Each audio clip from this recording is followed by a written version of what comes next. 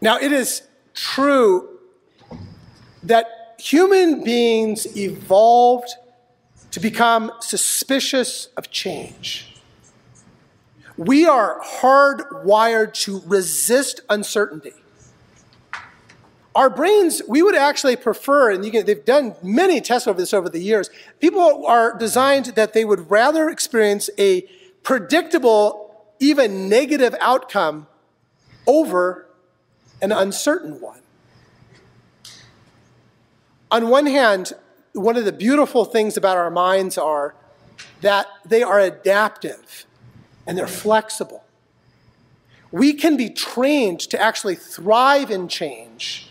And it's actually one of our greatest advantages as a species that we can notice changes in our environment and then we can adapt. It's one of the brilliant things about being human. Our fear of change, though, of transformation, it's largely rooted in that we want to feel like we're in control. That when we're faced with the prospect of needing to change, something happens inside our limbic systems activate, and we worry. And some of us, we worry a lot. Just this last week, I was talking to somebody who was actually experiencing so much anxiety about the stock market that they thought they maybe needed to go into the hospital for care.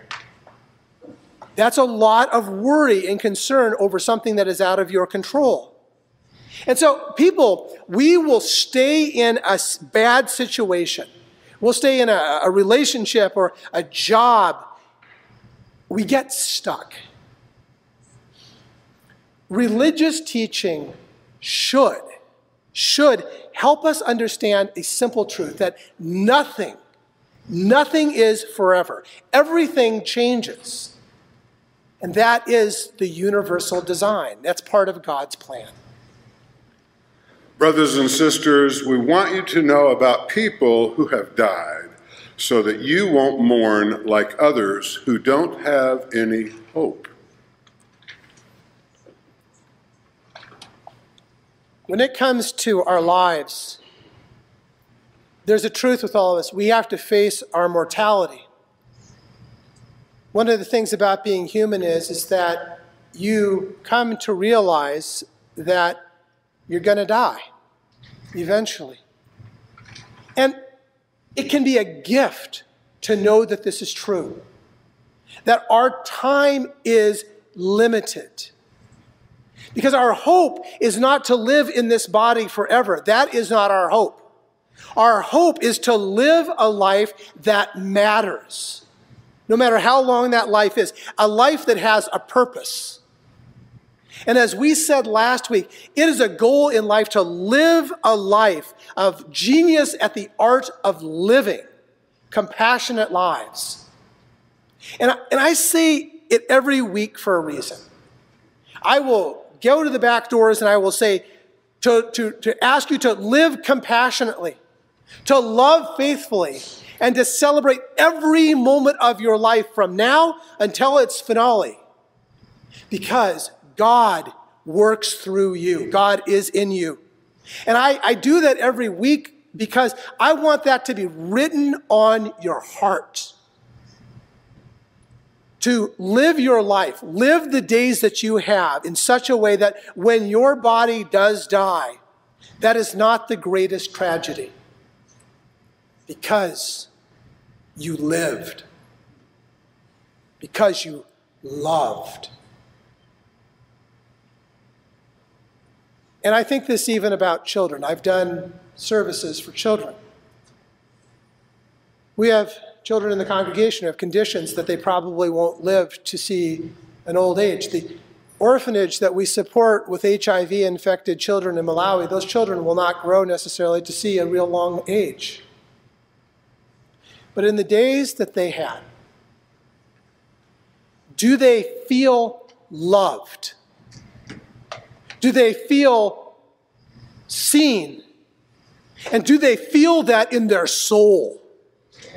Did they have people like you in their lives who told them from the moment that they were born how absolutely precious they are? Because if so, it doesn't mean that we won't mourn, but we won't mourn like one who has no hope. That truth certainly changes how I parent. I know that our lives, that every one of us is fragile. My children are fragile. And there is so much that is not in my control. Anybody who's ever had a kid start to drive, when they drive away, you feel that pretty intensely, don't you? But I can try to live the days that I have without fear, without regret, because I have loved them completely. It doesn't mean that I wouldn't grieve and I wouldn't mourn profoundly, but not as one without hope. But our minds are hardwired to resist change, uncertainty. And we have to grow spiritually to get unstuck, trapped even. So here's what I want you to do with God helping you. Take your everyday, ordinary life, your sleeping, eating, going to work, walking around life, and place it before God as an offering. Embracing what God does for you is the best thing you can do for him. Don't become so well adjusted to your culture that you fit into it without even thinking. Instead, fix your attention on God. You'll be changed from the inside out. Readily recognize what he wants from you and quickly respond to it. Unlike the culture around you, always dragging you down to its level of immaturity, God brings the best out of you, develops well-formed maturity in you. That's a paraphrased translation of Romans 12, which is, it's, I got to tell you, if there's one chapter of Scripture that to me is a fave, that's it. There is so much wisdom in those words.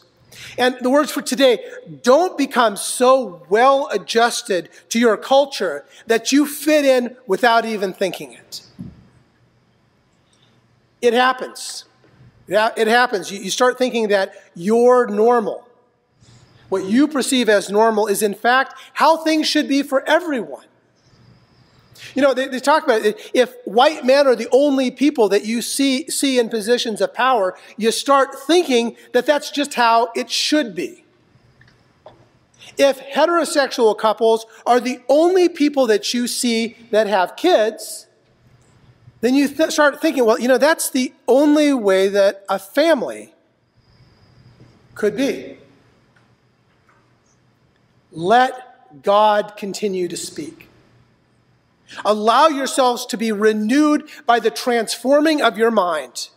This is how we spiritually grow from being stuck to experiencing a fullness of life. This is how we grow from being stuck in a job or a relationship or a situation that is just sucking the life out of you, and you know it. Because if you are taking your spiritual growth seriously, then you are constantly curious, considering about how God may be present or speaking in your life. You challenge your normal because of that curiosity. You challenge your perspective. Now, I was saying just earlier, many years ago, I studied in India. And I became aware of an amazing writer, artist, comedian, Raghava KK. Or some of his friends would call him Rags. And a while back, he wrote a children's book for kids in India in particular. Take a look. But, I have a problem with children's books. I think they're full of propaganda. At least an Indian trying to get one of these American books in Park Slope, forget it. It's not the way I was brought up. So I said, I'm going to counter this with my own propaganda. If you notice carefully, it's a homosexual couple bringing up a child. Don't like it? Shake it. And you have a lesbian couple. Shake it, and you have a heterosexual couple. I don't even believe in the concept of an ideal family. But I must say, I'll never forget when I was 13 years old, this happened. Babri Masjid, which is one of the most beautiful mosques in India, built by King Babur, I think in the 16th century, was demolished by Hindu activists. This caused major riots in my city, and for the first time, I was affected by this communal unrest. My little 5-year-old kid neighbor comes running in and he says, Rags, the Hindus are killing us Muslims, be careful. I'm like, dude, I'm Hindu. He's like, oh! My work is inspired by events such as this. Even in my gallery shows, I try and revisit historic events like Babri Masjids, distill only its emotional residue and image my own life. Imagine history being taught differently. Remember that children's book where you shake and the sexuality of the parents change? I have another idea. It's a children's book about Indian independence, very patriotic. But when you shake it, you get Pakistan's perspective. Shake it again, and you get the British perspective.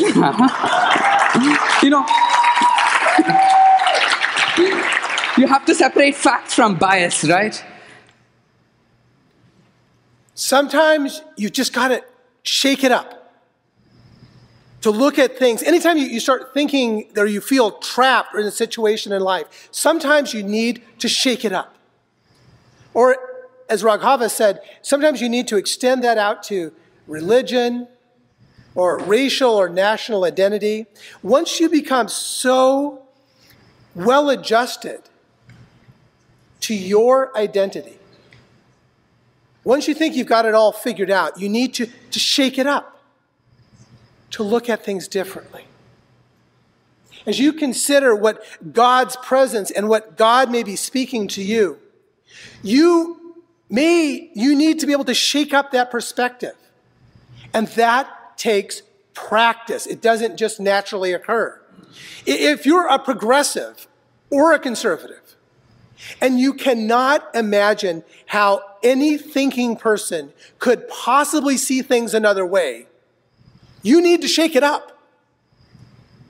If you are a Christian or an atheist, and you do not see how somebody could possibly think that you're wrong, then you need to shake it up. If you think that being an American means that you have it better than everyone else on the planet by virtue of where you happen to be born, you need to shake it up. Anytime that you have become so well adjusted to the culture that you can't start thinking that there's anything else out there or anything even maybe better, you need to shake it up. You need to change your perspective. And that is a total Jesus move. Total Jesus move. When his own religion was telling him about whom and how he could heal, you know what he did? He literally got up and he went to visit people on the other side of the lake where the Gentiles lived. He shook it up. And when he was encouraged by the people around him even to do what was expected of a Messiah and drive the Romans out, he let them kill him and think that that was going to end him. And then he shook that whole idea up of what power is. And when his followers thought that they were only there to reform Judaism, God's Spirit sent them out to shake it up and to try new things with their Gentile neighbors. Each time it happened, each time there is spiritual growth and there's peace. In uncertain times, like right now, it is easy, and it's tempting even, to go with what you know. We are hardwired to resist uncertainty of change. But we can be trained. We can be trained to change and to thrive. You can look at your whole life, everything before this day, as the chapters that came before. But just by the fact that you're alive right now, it is not the end of the story. There is more light. There is more love for you. But you have to be willing to change your perspective, to shake things up. And that's going to look different for each one of us. Now, there are some of us who may not be convinced that they don't actually have it all figured out. They're pretty sure that they've got it figured out. Or, and this is the one I hear even more often, that they have as much figured out as they need. Okay. In that case, you don't need God, because you've already claimed the title. Good luck with that. Now, most of us, and I count myself in this, most of us don't know what to do. So I'm going to put out a suggestion. Get out of your comfort zone. Do something that is completely different. Observe and listen. Go to a Juneteenth party. I grew spiritually in India because it was so different. Getting out of my comfort zone helped me see perspectives that I would not. My family still teases me because I remember I was in a village, and the thing to do was you brush your teeth with a stick, a neem stick. So somebody gave me a stick and said, brush your teeth. I was like, sure. I would normally not brush a stick if you gave me a stick to do that. But because I was in a different place, I was open to new perspectives and new ways of doing things. You know what Jesus did? Jesus got out with people and he broke bread with anybody. He ate with anybody. He got to know people from all sorts of backgrounds. He got to know Nicodemus, the curious conservative. He got to know a Gentile woman when it wasn't so cool for a man just to be talking to a woman. A Gentile woman who thought that Jews were all uppity.